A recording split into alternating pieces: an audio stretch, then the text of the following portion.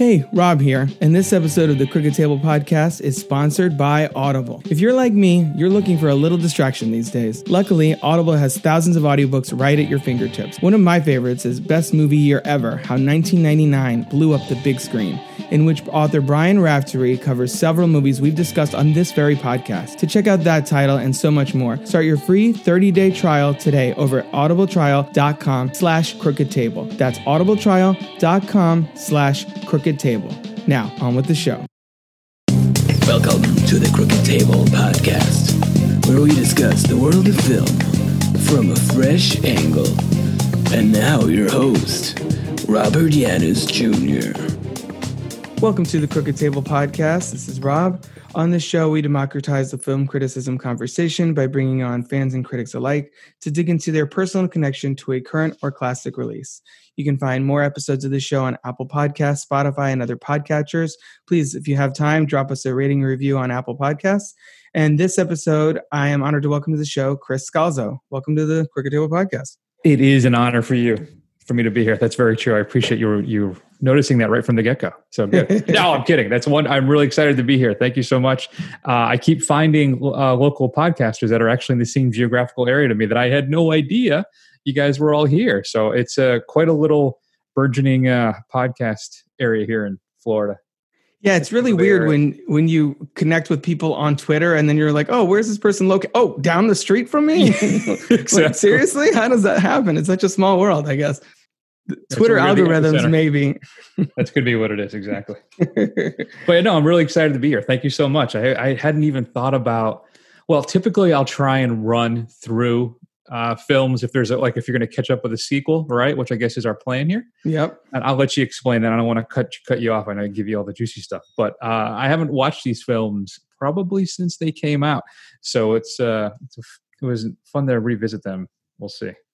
Yeah. So as Chris is alluding, we're going to be talking this episode about Bill and Ted's Excellent Adventure and Bill and Ted's Bogus Journey from 1989 and 1991, respectively. But before we start getting into the franchise, Chris, tell people a little bit about the first run and everything you guys have going on over there. Oh, that is a great idea. So I am one of the hosts of the First Run podcast. We review a couple films every week. We'll tell you what's coming up on physical media as well, featuring like your straight to DVD and streaming picks of the week. And then we always have a final segment that's always, we don't get pigeonholed into like just top fives. We do top fives, but we have a bunch of other different fun little segments and games that we play. Call it. We have to, it seems to be all the rage on film Twitter the last year, which you have to choose between two films or whatever, one goes away forever. Right, exactly. What else? We have like a fill in the blank game. We have a Who Dat, which is one of my favorites, where we do some role playing and just a lot of fun stuff like that. So you can catch us at thefirstrun.com, and we're everywhere, just like you. You just go to a podcasting platform, Apple. We're everywhere. You can check us out. And we have a massive library. I mean, we're our 516th episode will be up this Friday. So yeah, you got a lot to get through there. Wow, that's crazy. So give me a little bit of the origin story of the show. Like, how did that all start then? So my co-host Maddie and I actually worked together. And what happened is we had a mutual friend who said, you guys really get along. You guys should get together and hang out. I think you'd really hit it off. And we ended up deciding to do that. We got dinner and we went to go see a movie. And the movie we saw was I Love You, Man. And I don't know if you recall, but there's a scene in that with Adam Sandberg's talking to Paul Rudd and says, he's trying to make guy friends. Whatever you do, you don't go on a date, right? You don't go to a movie and a dinner. And that's exactly what we did. And then we just kind of caught on right from there. We became really good, close friends. And then a few months later, we started doing the show. And Matt dipped out for a little while because his priorities got all screwed up and he had a kid. But it happens. We had a co-host step in for a while who then went into witness protection and just disappeared. And Matt was kind enough to step back in, and he's been back with me ever since. So yeah, I've been running for quite a while. It's a blast. We have a lot of fun with it. Yeah, that's cool. And this, not to tip off your schedule, but this episode came about because you had on your schedule that you were going to talk about Bill and Ted Face the Music, and I was like dibs. because I was planning on wanting to cover these movies already, because in the last year or so we've covered John Wick and we've covered The Matrix. So I was like, I gotta go for the Keanu hat trick. I gotta round out my Keanu franchises. So But yeah, so that's how this all came about. So I guess before we get into the movies, what is sort of your experience with this franchise? Sounds like you just saw them the one time when they came out. But I'm gonna put you on the spot right now since you brought that up. I'm gonna backtrack a bit, and I apologize. And I'm excited though, like I said, to have you on our show the following, later on, just a few days later, to discuss Bill and Ted Face the Music. And I think we're gonna kind of force you to go see New Mutants, possibly at a drive-in. We'll see how that shakes out. But to go back to call it and to grab the zeitgeist of film Twitter right now, Matrix or John Wick? Which do you go with? I would go with Matrix because The Matrix, as I talked about on this podcast, was a huge movie for me. I was 16 when that came out, so it was a big, formative formative entry in me becoming a cinephile, into me being like, well, you know what? There's a lot more to movies than I thought. They're not just entertaining. There's an art and a style and intentionality behind everything that goes, everything that goes into what's on screen. So that one has a special significance to me. However, I do think John Wick and Mission Impossible are the two best American action franchises going right now. So that's not to throw any shade at John Wick, just to clarify that. No, yeah. First off, respectfully, you are dead wrong about this. Clearly, it's John Wick. I think is the way to go. I like The Matrix, and that first film is top shelf. Yeah. But the subsequent sequels are a little shaky. Yes. And I don't think we've had a really bad Wick outing. One complaint I have with them is that I still don't quite understand the value of the coins. Because one coin gets you a drink, another one gets you to stay at a hotel for a week. Yeah, fine, it's true. So, but still, I think it's Wick for sure on my end. But that's fine. Both great franchises. I love them both. It's just that first Matrix is a big movie for me in and of itself. Even though I do, I'm worried about Matrix 4. I'm excited as hell for John Wick 4 and 5. I think that you're spot on in that the Wick franchise is overall more solid than the Matrix franchise. I think that's definitely more consistent. Yeah. But Keanu's kind of circling back around all his franchise roles. At this point, it wouldn't surprise me if all of a sudden they're like, Speed 3, he's on a plane this time. Right. So this one is also a big one for me. Matrix was huge for me. But before that, obviously, I was into these movies. I saw the second one in theaters. I don't know about the first. Okay. And they were really formative as far as my love of time travel movies. So what was your experience first encountering Bill and Ted? So this would have hit me right in my sweet spot, like you did with The Matrix. So this Bill and Ted's Excellent Adventure came out in 1989. I was a robust 14 years old. And it was hilarious. It was so funny, so clever to me. I am a fan of science fiction films, particularly time travel movies, even though a lot of times they make my brain hurt still. But that's what I think one of the great key things about this first film and the second one is that they're not really hung up right on the science of it all. It's not really a major concern.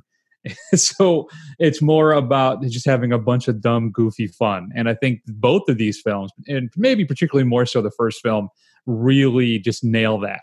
And I remember just falling in love with these things at the time. I believe I did have a copy of VHS on the first one. I don't think I ever owned the second one. I did not own these on any other physical media since, though. So they didn't really seem to have a lasting impact on me, or maybe I just moved on. But I was very happy to get the call from you that we could get together and then I could revisit these films after all of these years. Because like I said, I think I may have watched my VHS once or twice, but that would have been it. It's been a long time. Yeah, when they came out, they were kind of a very brief phenomenon. Just like for the early 90s, there was an animated series. There was a whole big Bill and Ted thing. Serial. Yeah, exactly. The Serial. And I feel like that has really waned over the years. Unless you're looking back specifically at in the pantheon of, slacker duos, the Wayne and Garth, and they get thrown in a lot with stoners, which do you see anything in this movie to indicate that Bill and Ted are supposed to be stoners? I mean, I know the movies are PG and going for that family friendly vibe, but I always feel like they're miscategorized a lot of the time. That's interesting. I think that vibe is definitely there. And I think that was part of the development of it, if I'm remembering correctly. I might not be. But It's definitely has. I mean, that whole Valley talk but through the guys instead of the traditional stereotypical, Valley girl thing. Right. But it's still, it's funny you bring that up because I had never really thought about it that way. I viewed them as, because you're right, there's no apparent and open drug use at all in any of the films. So I kind of just viewed them, I guess, at the time as just kind of dumb kids, Looking back at now, it seems to me they definitely may have partaken in a little bit of the marijuana, as the kids say, especially if you had a guy like George Carlin in there. But yeah, exactly. Yeah, no, they ride that PG rating pretty far. You're right about that. Yeah, that's always the big question to me is, are they not showing them smoking anything because they're not stoners, or because it's a PG movie? Like, is it like kind of just they're trying to make it more accessible? I always find that question really interesting. So let's transition into the first of two movies we're going to talk about. I will play the trailer for Bill and Ted's Excellent Adventure, and then we'll just talk about both the movies together. So here's a little bit of the trailer for Bill and Ted's Excellent Adventure from 1989. Now, a motion picture so grand, so magnificent, and so vast, it spans 7,000 years. No way! Yes way! But it starts with Bill. I'm Bill S. Preston! Who was Joan of Arc? And Ted. Noah's wife? We're in danger of flunking most heinously tomorrow. A force from the future. Can we go anywhere we want at any time? You can do anything you want. Is putting history at their fingertips. Let's reach out and touch someone. They're traveling through time. How's it going, Royal Ugly Dudes? Put them in the Iron Maiden. Excellent! Execute them. Bogus. How's it going, dude? Faites-les dérouler. And they're making a big impression. Historical babes. Now they're home. Everybody get together, remember who your buddy is. To trash the 20th century. Bill and Ted's Excellent! Excellent! Excellent Adventure. That was a little bit of the trailer for Bill and Ted's Excellent Adventure from 1989, directed by Stephen Herek. And all three of these movies were written by Chris Matheson and Ed Solomon, the two that we're going to talk about, and obviously the new one that's about to hit theaters in VOD. And I think you can kind of see, do you think it's apparent that there is one vision throughout these two movies, or does it feel like there was a changing of the hands before we get into Excellent Adventure specifically? I would say universally in regards to the themes of the film, it's consistent through both. One thing I have that was weird is the design changes, I think, pretty drastically into the second film, particularly with the costume design, which was weird because everybody in the future was wearing very heavily kind of padded outfits, which you did not see in that first film. Carlin and the three most important people, right? Mm. They're more just kind of relaxed, black, silver, shiny, leather, robe-y type stuff. And everything else, it looks like at some point in the future, the Wild Stallions kind of merged with a Nerf corporation. I'm not sure. But it's outside of that, I think they're pretty consistent. They certainly are tonally. And I think maybe I think they lean even more into the absurdity in the second film than they do the first. I don't know. So much so. I mean, we're kind of jumping into the second one slightly here, but sorry about that. Yeah, it's all good. No, it's all good. I always consider Bogus Journey in that really fun and feels like dying category of movie sequel where, okay, the first one's very straightforward. It knows what it is. It's kind of, straight down the middle. And then the second one's like complete batshit crazy. And I'm thinking something like Gremlins, which is pretty straightforward what kind of movie it is. Right. And then Gremlins 2, the new batch, where you're like, what the hell is happening? Like, this is all thrown. They had all these ideas and they're just like, yeah, let's do that. Which one? All of them. Let's hit it. And I guess you could sort of put Back to the Future Part 2 in there, even though I feel like that it's still well within the genres, the genre limitations. So yeah, Bogus Journey. First one is time travel. Second one is robots, time travel, aliens, death. Like, yeah, there's a whole sequence in hell, which we'll get into. But I agree with you that tonally it does feel like it's of a piece. And I think I have an answer for this, but I want to hear your response. What do you think is it about Bill and Ted that has made the characters endure to the point where, the fan base is much more niche than it once was, but there were people like me who have been waiting for the third one to kind of come together. It's been years that they've been talking about it, and eventually, it hit production, and now it's almost here. So what is it about Bill and Ted that you think has resonated with people? Well, first off, let's take a minute and praise Keanu Reeves for coming back to this property after how many decades. He could have been the kind of guy like Bill and Ted. Are you kidding me? Kind of the film that made me kind of arrive, really. But still, that is such a ridiculous property. And you want me to come back to that? But nope. Right. Keanu's all in. And I just wanted to praise him for that. I think, though, the key is the fact that they're both very affable.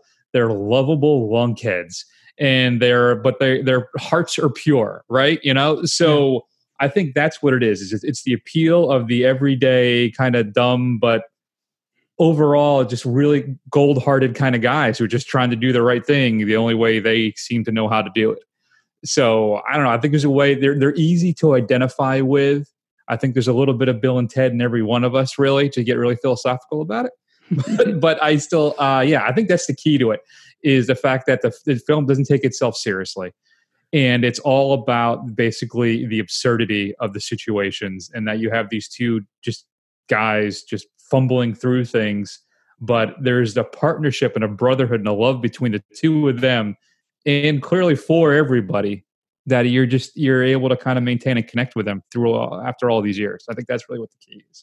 Yeah, there's a positivity, I think, too, to them and these movies that, I feel in today's day and age, that whole be excellent to each other thing feels even more poignant than ever before in a lot of ways. And, they're so hopeful in everything that they go through.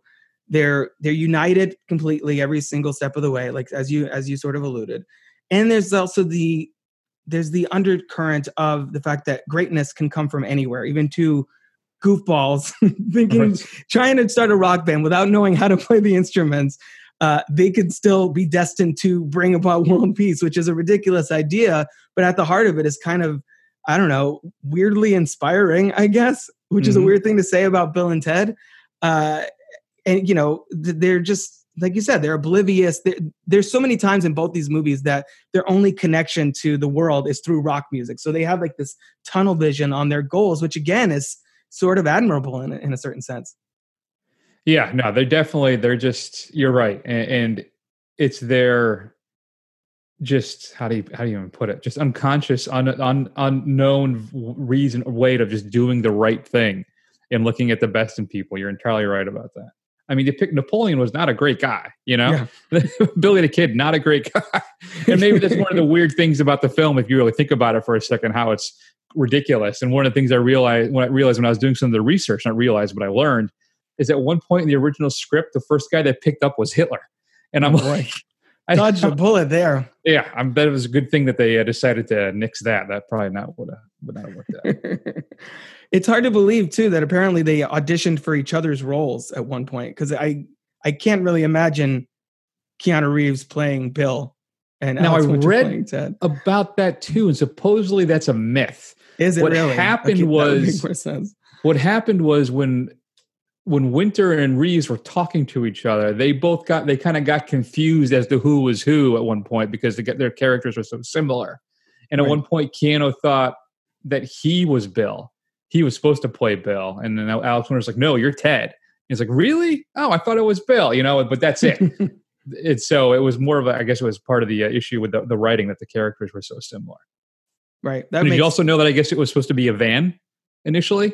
Yeah, I heard that. A phone booth, right? But I guess they were afraid of the. That's one thing I love about doing these shows is doing the research and learning all these things I didn't know. Mm-hmm. They were nervous because of the whole Back to the Future DeLorean thing, so they end up going with a phone booth as a nod to the TARDIS, right? Right, exactly. In Doctor Who, which is still an homage to something else, but whatever. Well, I mean, as a kid, I wasn't. I was 6 when the first one came out, so I'm a little bit younger than you. So I didn't even know about Doctor Who, so I didn't even realize that was a thing until later on when Doctor Who was relaunched over here.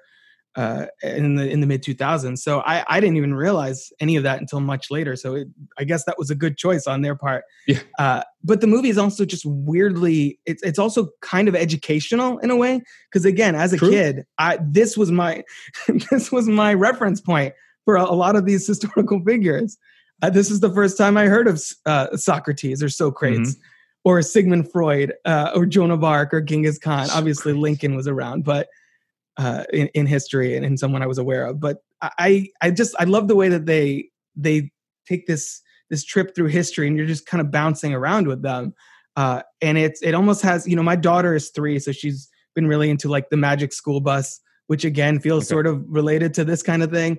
But it has sort of that kind of vibe to it. Yeah, I wonder how many people may have been actually their love of history could have been sparked by this film. Yeah, I hadn't really thought about it. You're right, because I think I had the same thing. I was always a big U.S. history buff, but it was educational and really fascinating. And I'm sure a lot of it is a little touch and go in regards to the how accurate everything was, but still, I think that the core of it is there. So no, I think that's a really fascinating point. I hadn't really thought about it at the time. Yeah. So what is it? Is there a particular, we were talking earlier about how the time travel in this movie is very, very devil may care, just kind of making it up as it goes along. Is there a particular element of the, whatever you want to call the time travel mechanics in this movie that you find particularly interesting or funny or amusing? I think when they would realize that in order to get out of a situation or do something, they had to tell themselves, all right, we remember you got to go steal your dad's keys, or remember to put the trash bucket up there or something, which is the one they can't wrap my head around, is how they said to get the trash can to drop exactly on Ted's dad. Right. I can't figure out how the logistics of how they were to get that to work out exactly right at that time, but that's just part of the fun. But it was that kind of stuff that I think was my favorite part of the time travel portion of it, is just that we can make this up as we go. Mm-hmm. So, yeah, that's exactly mine too. As a kid, I knew that was ridiculous and I knew it didn't make sense, but it's so cool to have that idea in your head that if I do something later, I can change the circumstances now. They leave themselves the tape recorders, the DS duck, and the letter, all that stuff. That sequence, and probably the other one being the strange things are afoot at the Circle K when they meet themselves, and then later in the movie we see the other side of that encounter. That kind of stuff is just really, I don't know, it just toys with my curiosity in a very visceral way, in a very impactful way as a kid growing up with Back to the Future and this kind of around the same time. So let me ask you about that. So I'm actually involved in a super secret project that I can't announce yet, but part of it is revisiting a film that has a lot of lines in it that have impacted me so much that I say them now, even though the film came out like 20 plus years ago. Mm-hmm. Do you have anything like that? Because I'll tell you, with this film too, something was just strange things are afoot at the Circle K. It's a line I will still say to this day if something unusual or weird happens. Is there anything like that for you here in this movie? Sure, in either one of the films, and if you want to expand it, knock yourself out. Is there anything in these movies that I quote? I don't really know, because the funny thing is that at a certain point in time, I did watch these movies quite a bit, but they're not something that I've revisited a lot in my my adult years. And I don't know if that's just because I burned myself out on Bill and Ted at an early age or what. But prior to watching these now, I think it's probably been, 7 years or something since I watched. So it's like every several years I see them. So it's not something that's playing on a loop in my head. For me, I think I probably reference more like early Jim Carrey and things like that. Austin Powers was huge for me back in the day. Not something that really is relevant to quote anymore, but a lot of those comedy gems from like the early mid 90s are definitely reference points for me. Yeah, I'll drop a Circle K thing every now and then. No, that's for sure. That one always that's stuck with me over the years. I don't quite know why, but maybe it's Keanu's pitch perfect delivery. Couldn't tell you. No, he is so much fun in this movie. I think it's easy to overlook his performance, but like, oh, he's just playing like, a dumb valley guy, but his timing is really on point throughout this movie, especially in that scene. Just the way the way they react to things is just so funny. And of course, their whole goal in this movie is the most relatable stakes of all: passing your history test. Right. I mean, that's so. How could you imagine a better, more universal, motivation for a what is essentially kind of a kids film or family film? Then they're just trying to get the good grades in school, so one of them doesn't get sent to a military academy and they get separated. That was one of the, it's weird too about how things change over time that don't fit today. One of them being like when Billy the Kid shoots off the gun in the auditorium. Yes, like, can you imagine somebody shooting a gun off in a high school auditorium today with no repercussions? Right. There's just things you can't do anymore. And then also, if I have any issue with the film, is that we're still in that unfortunate, I'm using this term in air quotes, sweet spot of derogatory gay humor, right? Where men can't really express feelings or emotions about each other without dropping the F word or whatever the case may be, right? So it does struggle with that a little bit particularly in the first one, I think. But I mean, if I had any real issue with the film, but again, that was just kind of, unfortunately, kind of the way things were back then. Yeah, I made note of that too, of the homophobic word that pops up actually in both movies. I realized in the second one too, it comes up again, and I think that is that and the gun, the gun firing, and I noticed that too. I was just like, oh, that's not great, not a great look. I mean, granted, he's an outlaw, so I guess it fits his character to do that, but the reaction was just non-existent. Exactly, it's the reaction of everybody in there. It was like, woo, yeah, exactly. They're into it instead of running for the doors. But those do feel like the only real moments, other than the lovably dated visuals of the circuits of time and all that, which I think still works because it's a nostalgic thing. But other than that homophobic moment and the gun, there's not a whole lot in here that hasn't aged well. Like, the movie's held up pretty well, and it's also pretty accessible to kids, except for what we mentioned, because the most adult gag I didn't even get as a kid was the whole thing with Mom, in the movie, that they kick Bill out of his room so that they can get busy. That I didn't really understand that much as a kid, how weird it is. Yeah, but that's really the only, like, air quotes, adult humor in the movie. I remember having to look up what an edible complex was after watching the film now, because I had no idea what that meant.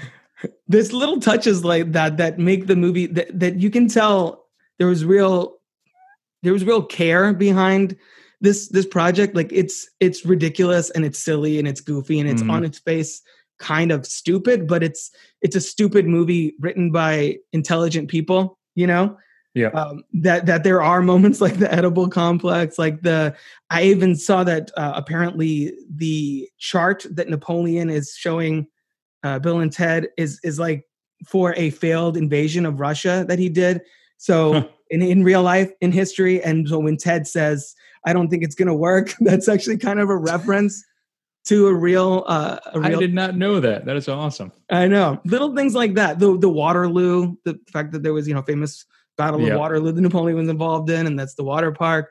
Little things like that, I think, kind of elevated, and I noticed more as an adult and make me appreciate it in a different way. Mm-hmm. No, I agree. I love too that the whole thing supposedly, I guess, started off as a sketch, right? It was a comedy sketch that these guys were doing, and then they were going to make a sketch movie, and this was going to be one of them. And I guess I felt it was so strong they could develop an entire film just out of this concept. And I mean, it did have like a major cultural impact. It's funny how some films, even though like it wasn't like a runaway, it was popular, but what is it? It cost them $6.5 million to make. It made $40.5 million, which is, I think, pretty good for 1989. But the cultural impact it had, even to this day, I mean, we're getting a third film, 20 years later? Mm-hmm. And then you look at something like, dare I say, Avatar, which is a gigantic financial success, right? But has no cultural impact at all.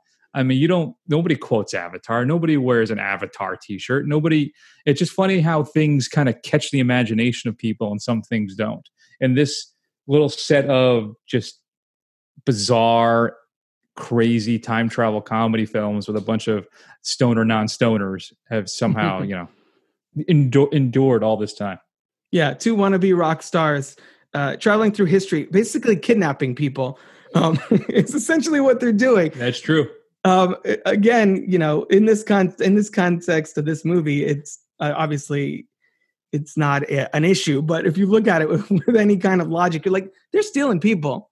That's I don't know if that's cool. And how easily all of these historical figures just roll with it, especially Billy the Kid. He's just like, yeah, this will be fun. Whatever. It's all good. That is one of my favorite things about it, how everybody just is okay. Let's go. Yeah. They're all in on what would you want me to just hang out and look at people and share my observations? Which, by the way, what a perfect choice. If you have like an hour and change to give people and expose them to the current, the modern age and the current world, whatever, you take them to the mall. Because either the mall or the airport, and I'm assuming the mall is closer to the school, like the most quality people watching that you can possibly imagine. No, that whole segment with the mall was fantastic. It is my favorite probably is when, what is it? Oh, I'm blanking now. It's Socrates and is it Billy the Kid when they go hit on the young women in the mall?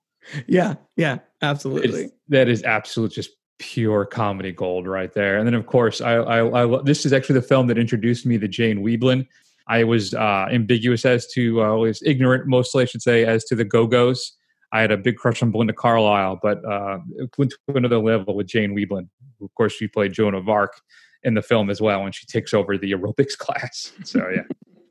It's weird to me that most of the historical figures sort of find their place. Right. Yeah, Beethoven goes to the music, the piano store, and it proves that he's a musical genius, and Genghis Khan is like taking over the sporting goods store. Like everybody kind of slips into there, and then Joan of Arc starts working out, and that's her thing. But she still becomes a leader, so I guess that sort of fits her character. But yeah, the mall thing I always found hilarious. And not only do we get a montage of their antics in the mall, we also get a montage of them doing chores at I guess it's Bill's house. So we get it is crazy montages. How game they are for all of this stuff too. Yeah, it is absolutely bizarre. And they don't bat an eye at all the technology and stuff that they're seeing in front of them. Never mind the fact of the time machine. Right, exactly. They're just like, yeah, this is totally cool. Then the big report, of course, is epic. You have a lot of the San Dimas high school football rules quote that a lot of people like, which is kind of fine. And then I really love the coda before we shift over into Bogus Journey. Yeah.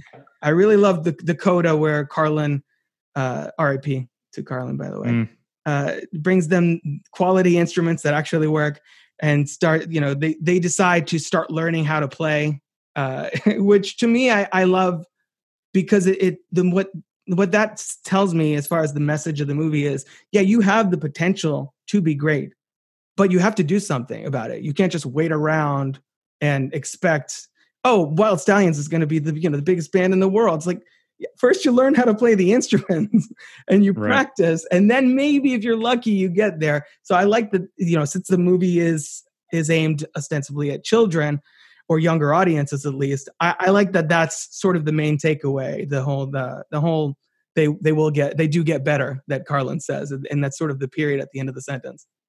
Yeah, but how do you rectify that, right? That's one of the things I'm curious how they're going to handle in the new film. I don't know if I'm getting ahead of myself here. Well, we'll pocket that for the when we get to the discussion, maybe of the at the end, if we can talk about what our thoughts are going to be. You're right.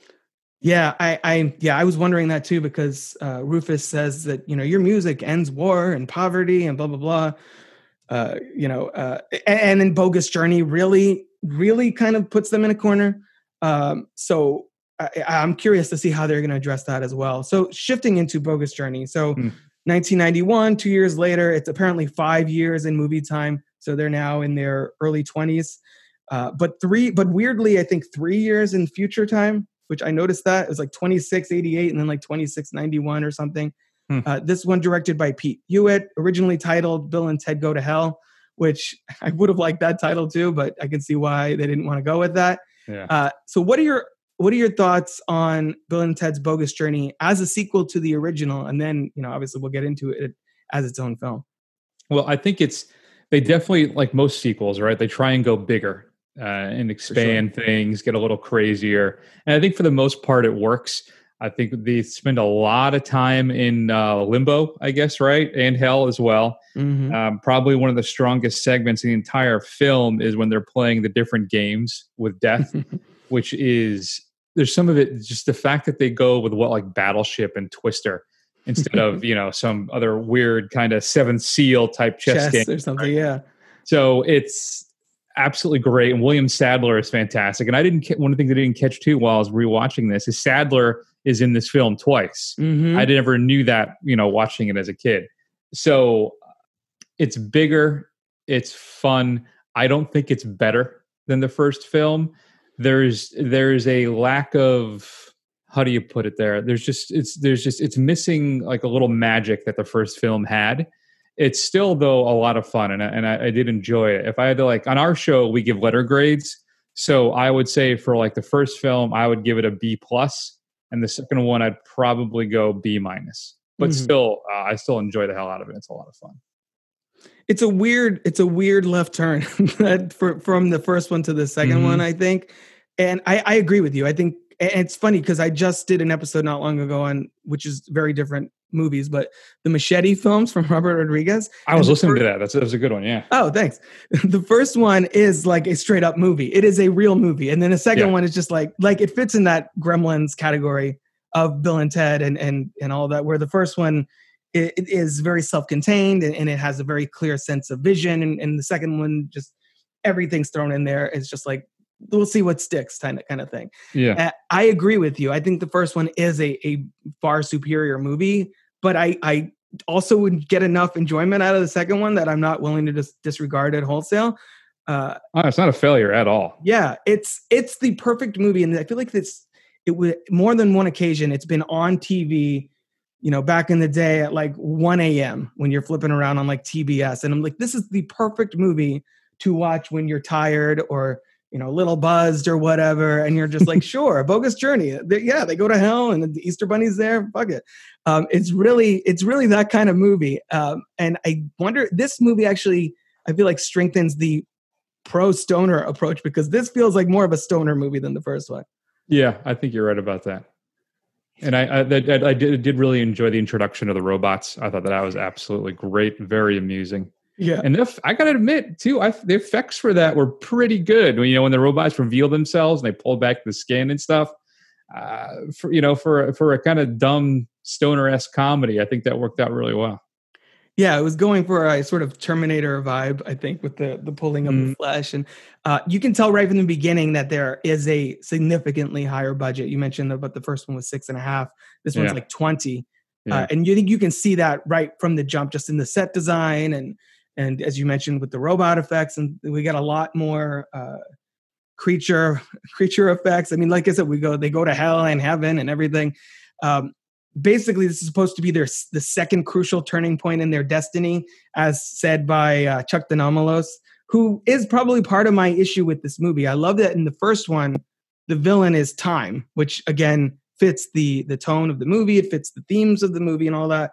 Mm-hmm. And in this one, it's Danomalos, who's pretty bland as a villain to me.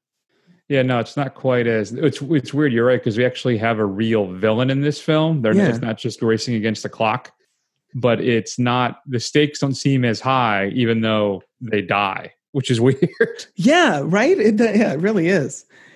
The best thing we get from Danomalos is the scene at the end when Rufus appears and he's like, oh, he was my mentor. He was my gym teacher. And that's the big thing, that Danomalos' gym teacher is the best gag we get with that character. Yeah.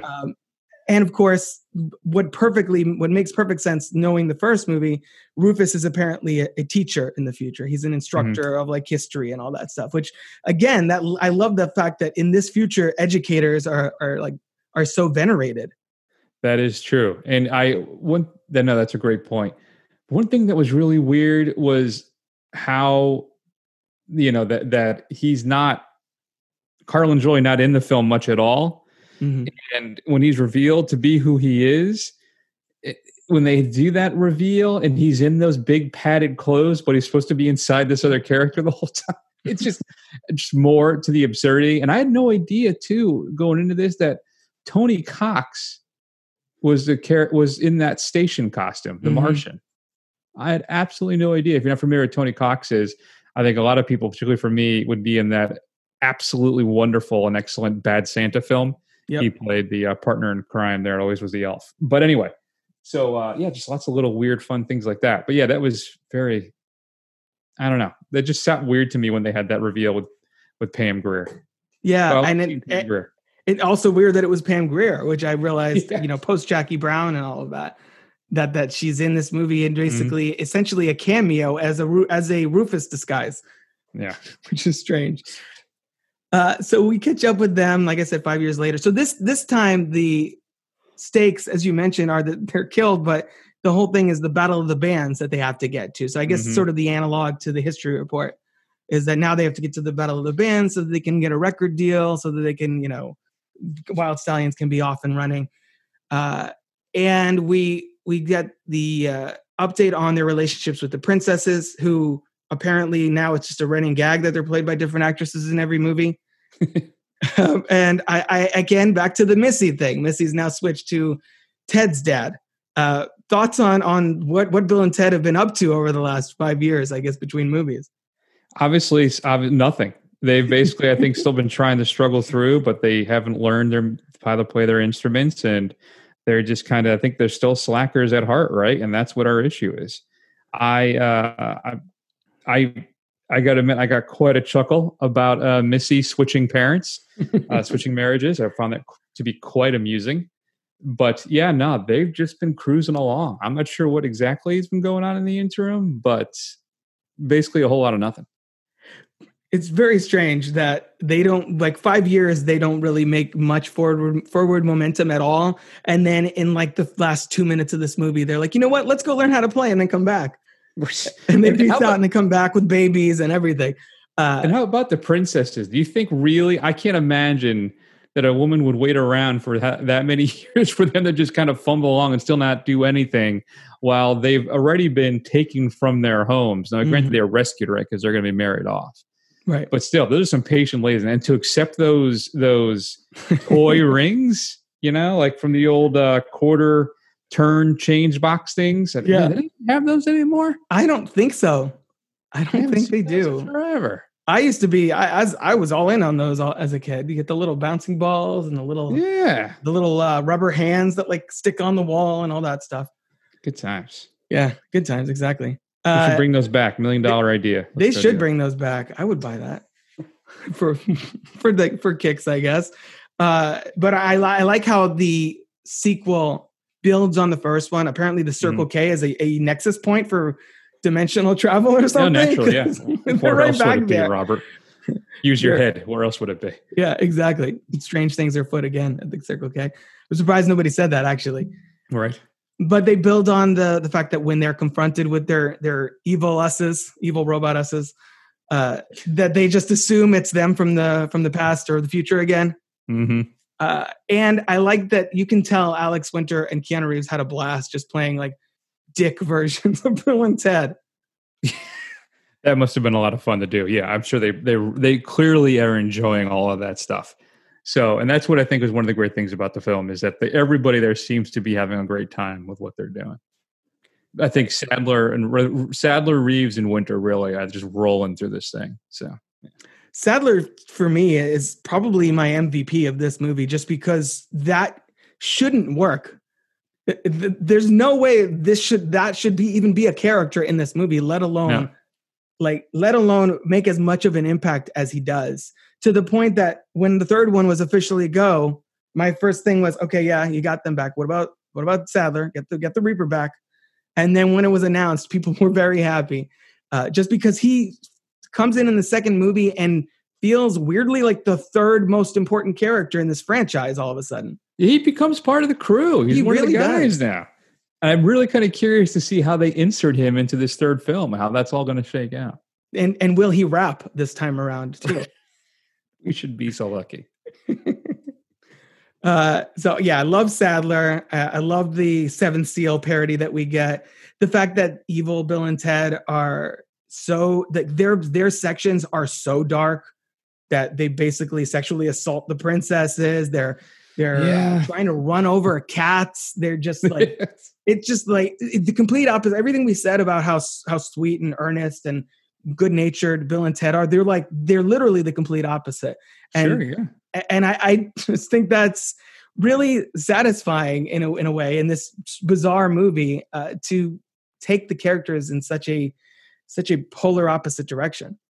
No, exactly. I think that's really one of the fun things about it, and just how, again, talking about why the films work with Bill and Ted, and when they're confronted by death, it's like, how's it hanging, Death? You know, there is no conscious kind of like when they die and they realize they die, like, all right, well, what are we going to do next? You know, everything. Yeah. It's just the low stakes of everything, where nothing means anything, and we're just kind of cruising along and having a good time. The whole film, both of them kind of have this kind of airy feel about them. That's what makes them, like we said in the beginning, just eminently watchable and enjoyable. They have the most bloodless PG deaths of all time, too. They're just laying there chilling. And the worst consequence they ultimately get is Bill's got like a worm in his ear, and that's about it. They're just like dusting themselves off. We're good now. Yeah, as depictions of hell go, it wasn't so bad, yeah. Well, we'll get to that in a second. But first, so they die, and then their thing is they're going to put, possession. So I always forget too that this movie has a possession and a seance sequence, right, back to back. Which, by the way, Hal Landon Jr., who's back in Face the Music, as is Amy Stock, who plays Missy. So it's great that they're sticking around for the third one. And I think that scene is so funny, and Hal Landon Jr. is so good in that, playing Ted possessing his dad. Yeah. And I forget that Missy is the one that sends them to hell. Like, I always forget that. Yeah. Yeah. She assumes these are evil spirits, and so she takes out her, and apparently she's into that kind of thing now. So she takes out her dark, getting rid of evil book. She's got, I guess, seance medium books and stuff. Sure. Because why not? Might as well. And so she's the one that sends them to hell. I completely forget that until every time I watch it, and I'm like, oh, Missy, it's all Missy's fault. Damn it. I mean, Mom. Jerk. So we were mentioning about the hell sequence. So remember, I saw this when I was, like I said, I remember seeing this in theater with my mom. So I was 8. Yeah. And I think that's why the hell sequence freaked me out so much, because it is kind of relentless and insane. So what are your thoughts on the hell sequence where we see not only Lucifer, but then they're thrust into their own personal hell? That's interesting. I think I was really creeped out about Bill's, is it his grandmother? Yeah. I mean, that of course, that is Alex Winter, right? Which as Granny Preston in the makeup, which is really just, it is disturbing. It's really gross. So that was probably the scariest out of all. And the Easter Bunny thing was just kind of weird to me. Right. And then you just have the, the military guy. Colonel Oates. Give me infinity. So out of all of them, even though the Easter Bunny, the crazy possessed, demonic Easter Bunny was there, I still think Granny Preston was the creepiest out of all of them. Granny S. Preston Esquire. Respect your elders. I apologize. I love that. That's exactly the kind of like batshit sequence that this movie needs. The fact that we get the, them in the hallway with everybody facing down and chasing them down into a corner. So much fun. Not really scary as an adult, obviously now, but still really memorable and really effective for the strange places this movie is going. Then we get the heaven visit. They recite poison to, I guess it's St. Peter. Is that at the gates that they say that every rose has a thorn? I think it might be to God himself, I believe. I think it is. Which again is really fun. Death I watched apologizes. it 2 days ago, and I'm not 100% sure, but I'll go 90% on that. Death apologizes because he was Melvined. Is his excuse. Yes. And then we get to a part of the movie where it's where the movie almost starts to push in a direction that I'm like, ooh, I don't know about this. And that is Station. For some reason, Station is always where I break. We get possession, seance, they'd get killed, robots, hell and heaven. But then when they bring Martians are too far. Apparently, I guess it's a weird like line in the sand that I've drawn. But yes, once we get to the two little Martians who combine to become one big Martian, I don't know. Station. There's something about them / him that I don't know. It starts to lose my interest a little bit, even though I still respect the fact that the movie gives zero fucks about logic and or obviously, but it's just like, yeah, aliens now too, because screw it. Because why would the like Death says, why would the smartest scientist in the world, in the universe, be from Earth? What are your what are your thoughts on Station? I guess because I'm sort of that's just where I start to feel the movie stretching a little thin. That's interesting. I had never really thought about it before, but I can see your point. It makes sense to me what you're saying, because everything here is firmly rooted, right? Air quotes, in lack of a better term there. Yeah. In the ethereal plane, right, on Earth, and now we're going to bring in extraterrestrials. It's bad enough we got time travel. It's bad enough we've established an afterlife. Now we're going to bring in aliens. So I could see where your suspension of disbelief can only go so far, right? With the introduction of the Station Martians. So I don't. Yeah, if it's a bridge too far for me, it's barely one. It's like a step or two. It's all right with me. I get somebody could have an issue with it, but for me, it's fine. I'm not going to worry about it too much. It does come back around. I think it's just that sequence where they meet Station, and then the hardware store run where they're building the robots. Then when they show up and you have that great sort of classic, which is the real Bill and Ted moment with the evil robot Us's facing off against the real deal. I love all that. And then they use the let's come back after and plant this cage and the sandbag and then Denomalos gets in on that. Did you think that worked the second time, or you're like, okay, now you're just doing the same? No, it's ridiculous. No, it's horrible. It's really bad. It's too much on top of it. It's like a hat on top of a hat on top of a hat. But it's what you'd expect, right? That's the whole point of these films. They're just absurd. And I'm with you on that. I think at the end with all the different stuff, I knew you'd do that, so I did this type thing. All right. You planted the fake gun. Because only the one that wins gets to go back. I know. Jeez. Yeah. No, I'm with you on that. Yeah.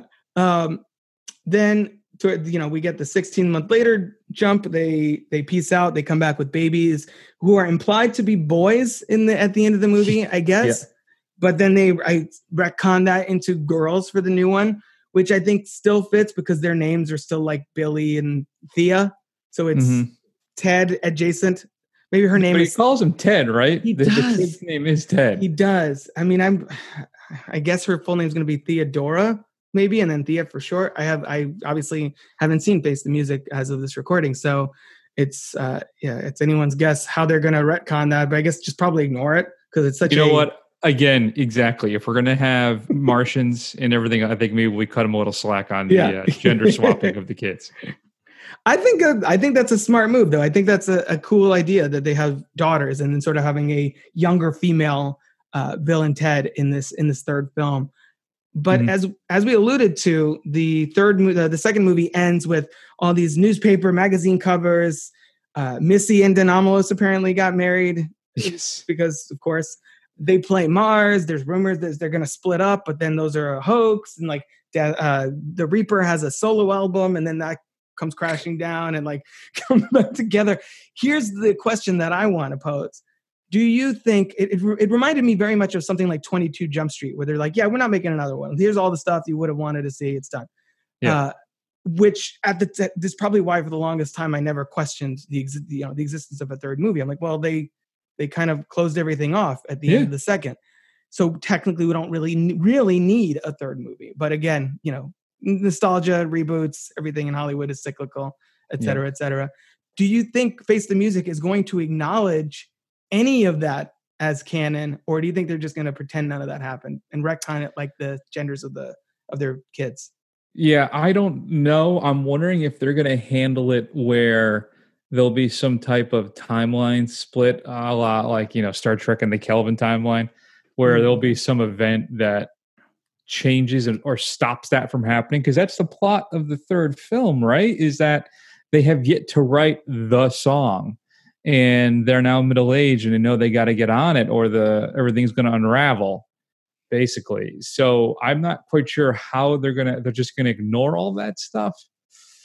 Like, is Death going to be like in the pool house, just hanging out, living with them? I don't. I mean, I'm a fan. I'm a big enough fan of Sadler's performance that would be fine with me, actually. Yeah, I know. I think that maybe that's what it'll happen. Something will have happened that stalled all of that from happening. That was later revealed. I'm not.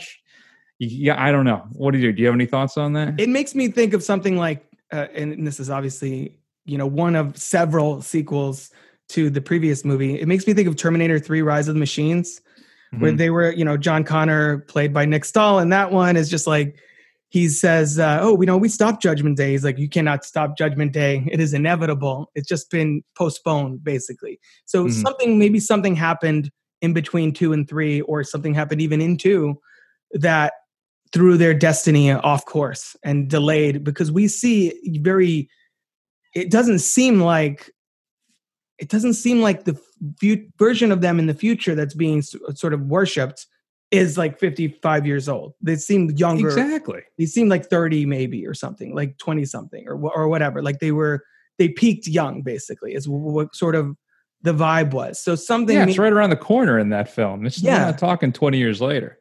Yeah. And then the trailer for Face the Music mentioned, Holland Taylor does the voiceover in the first one, and she says, 25 years ago you played a concert in front of the whole world, and then, a few days ago you played for a few, like 40 people there for taco night, basically.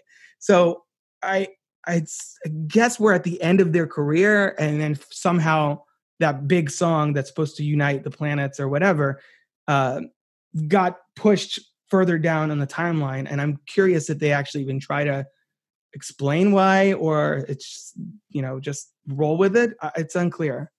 We'll find out together. Yeah, exactly. But I do really enjoy both of these movies. I think the first one is essentially a stone cold classic as far as what it's trying to be, kind of a slacker comedy from the 80s.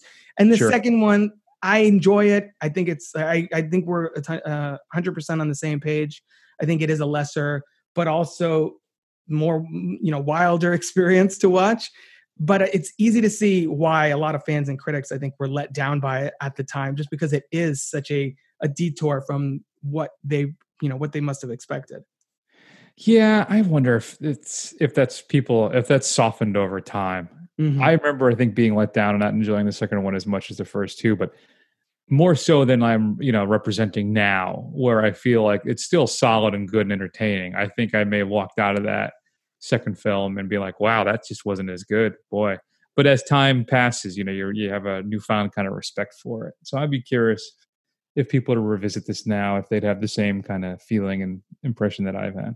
It's also because there wasn't a third film in like 1994 or something. If they had come out with a third one soon after, then people would just be like, oh, the first one and the third one are good. That second one's a mess. But because it's been 30 years with No Bill and Ted, we're all like, it's sort of the Ghostbusters thing, where you go back and watch Ghostbusters 2, and a lot of people are like, at the time especially, we're not into Ghostbusters 2, but now it's got a much deeper appreciation among fans because they still, they never got another sequel to that with that original cast. So I think it's... Does it? I have not watched that film in 20 plus years, and I remember not liking it at all. I don't know if I'm going to come revisit a Ghostbusters 2 and be like, oh yeah, that's much better than I remember. Well, some people like it. The weird thing is, I think I'm coming from a skewed perspective, because strangely, my wife had never seen the original Ghostbusters until a few years ago or something. And you married her? I know. She's lucky, right? I'm sure she'll listen to this at some point. And then, so she grew up with the second one. So she still kind of favors the second one because it's the one she grew up with. So I feel like, I grew up with both of them, and I like them both okay. The second one is a huge drop in quality, but the whole Vigo thing was still kind of fun. But it's nowhere near the first one. It's just kind of a balls to the wall version. You know what? I'm realizing that was very big in the 80s. Like all the 80s movies had a huge sequel or huge first movie. Second one, just like, yeah, just do whatever and throw 2 at the end. People will go see it. Because I'm realizing that there are several in that Gremlins, Bill and Ted, Ghostbusters realm, where in Ghostbusters 2, the whole thing is there's the slime under the the sewers, and it just like brings things alive, and it's got evil spirit in it. I don't know. A lot of cocaine floating around in Hollywood or whatever was happening. Who knows? They're just like, fuck it, throw it out there. Bill Murray signed on. Exactly. That's really what more do you need. It never occurred to me to give Ghostbusters and other films like the James Bond treatment, right? Where everybody's favorite James Bond is the one they grew up with, generally speaking. So yeah, no, I don't. Now I wonder if I have to rewatch Ghostbusters 2. Well, answer the call or not answer the call. That was already happened. But the what the hell is it? Afterlife or something? Oh, that's right. Yeah, the Reitman Jason's film supposed to come out now at some point, like next year, I think. If everything, COVID willing, I guess. Yeah, we'll see. Yeah. So before we wrap up, are there anything about the first 2 movies you wanted to mention, or anything about Face the Music? What are you hoping for, or expecting to see? So in regards to the first couple films, it's just, listen, folks, go ahead and rewatch them. They're still a delight and they're still a blast. They have aged exceptionally well outside of those 2 kind of things that we had talked about. And also the impact kind of had, right? I don't think we have a hot tub time machine without a Bill and Ted's Excellent Adventure. Absolutely. Now, I don't know how big a thing that is, but still, in the realms of comedy, science fiction stuff, I think that particularly the Excellent Adventure is definitely well worth revisiting. In regards to the newest film, I'm going to be honest with you, I don't know.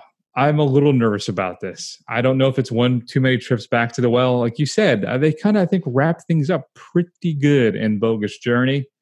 I am happy to revisit these guys and kind of relive that kind of stuff. I'm a big sucker for nostalgia. Like, I can't wait for that new He-Man cartoon, right, that Kevin Smith is doing on Netflix. I'm going to be saying I'm cautiously optimistic. Usually I run cautiously pessimistic, and that way I can be, pleasantly surprised.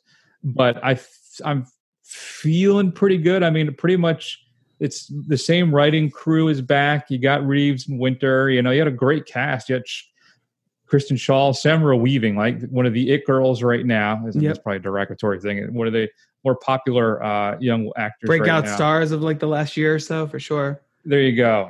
So, and like you said, Sadler's back. Jillian Bell, who's always hilarious. So we'll see how it rolls. I understand that Carlin is back in this, using some repurposed archival footage from the first 2 films, maybe some cut footage as well, I assume.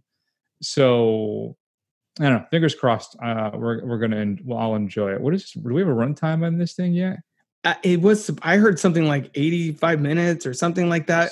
That's good. That's good for a comedy. That's I think, but see, I remember, I think a few weeks ago when the runtime leaked and it was like 80 something minutes and people were like, what? That's so short. And then I'm looking back and I'm like, but the first 2 are both like 90 minutes with credits already. Yeah. I mean, so I think these movies, they need to be lean like that. You can't have like a 2.5 hour Bill and Ted movie. No. This is not that kind of story. It's just, quick, a bunch of crazy shit, and then they peace out and they play a rock. Imagine it's like an MCU thing running at 225 or something. Yeah, exactly. God. And as far as what to, hopes for the new one, we're I feel like we're operating from the perspective of Alex Winter. Oh, he's the guy from Bill and Ted, maybe Lost Boys, things like that. Mm-hmm. But he hasn't had the career that Keanu Reeves has had. He's been, directing documentaries and things like that, but he's been more behind the scenes. Keanu Reeves we were just talking about Matrix, John Wick, and all these other things. So he's been in the public eye.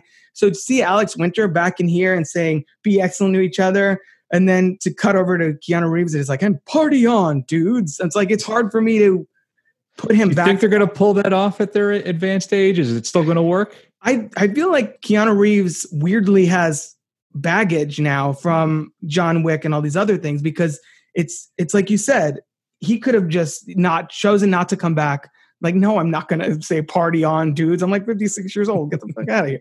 I mean, it's like be like Jim Carrey now putting his hair back up to see like, oh, righty then. You know, you can't, it's hard to put Keanu Reeves back in that Ted box after 30 years. So I'm really curious to see if that's going to just be, you know, the first few minutes while I sort of acclimate myself to middle-aged Bill and Ted, or if it's going to be something that sort of deflates the movie. I have no idea which way it's going to fall, but I'm like you. I'm hoping for the best. I really like this franchise, so if this serves as sort of the epilogue to the first two, I will be totally fine with that. Just, yeah, it's going to be interesting. You have just put me into a depression. Wow. Why? Which part? Because you just corrected my math. Because I've been saying 20 years this whole time. When you're right, it's been 30. Yeah. Almost, just about 29 years, I guess, 91, right? So, yeah. Oh, God. Okay. I know. And you can see the difference on their faces now, 30 years being like back to the Bill and Ted well. I don't know. I hope it's fun. I hope it's good. Kevin Smith apparently has seen it. He did the Comic-Con panel with them, with the cast and the director and the writers. And he said that he cried a lot of it, but he cries at everything. So I don't know how much to believe that as a good or bad sign. Right. But I mean, I have a daughter, so if it's tapping into the father-daughter dynamic thing, it'll probably hit me in that emotional space. I just hope the movie, I just hope it lands the characters and the emotions of it all. Like, obviously the plot, as we said, for these first two, especially the second, is all over the place. So, I mean, I don't think really there's a way that they can mess that up as long as they keep Station away for me. No Station. That's my first rule. That would have been my first script note.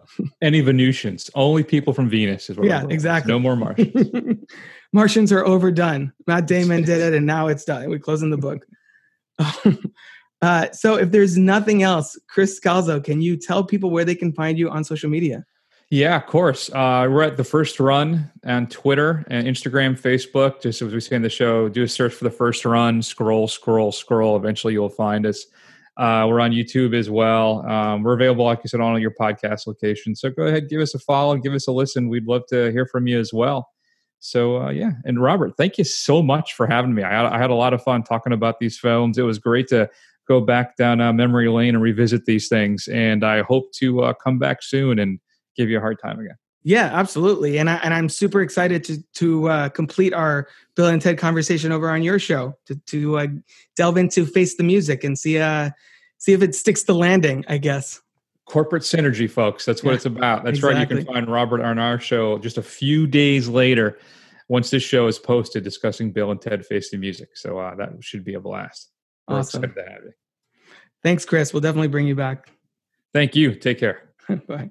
If you're interested in joining me on the show to chat about one of your favorite films, head on over to crookedtable.com/guest.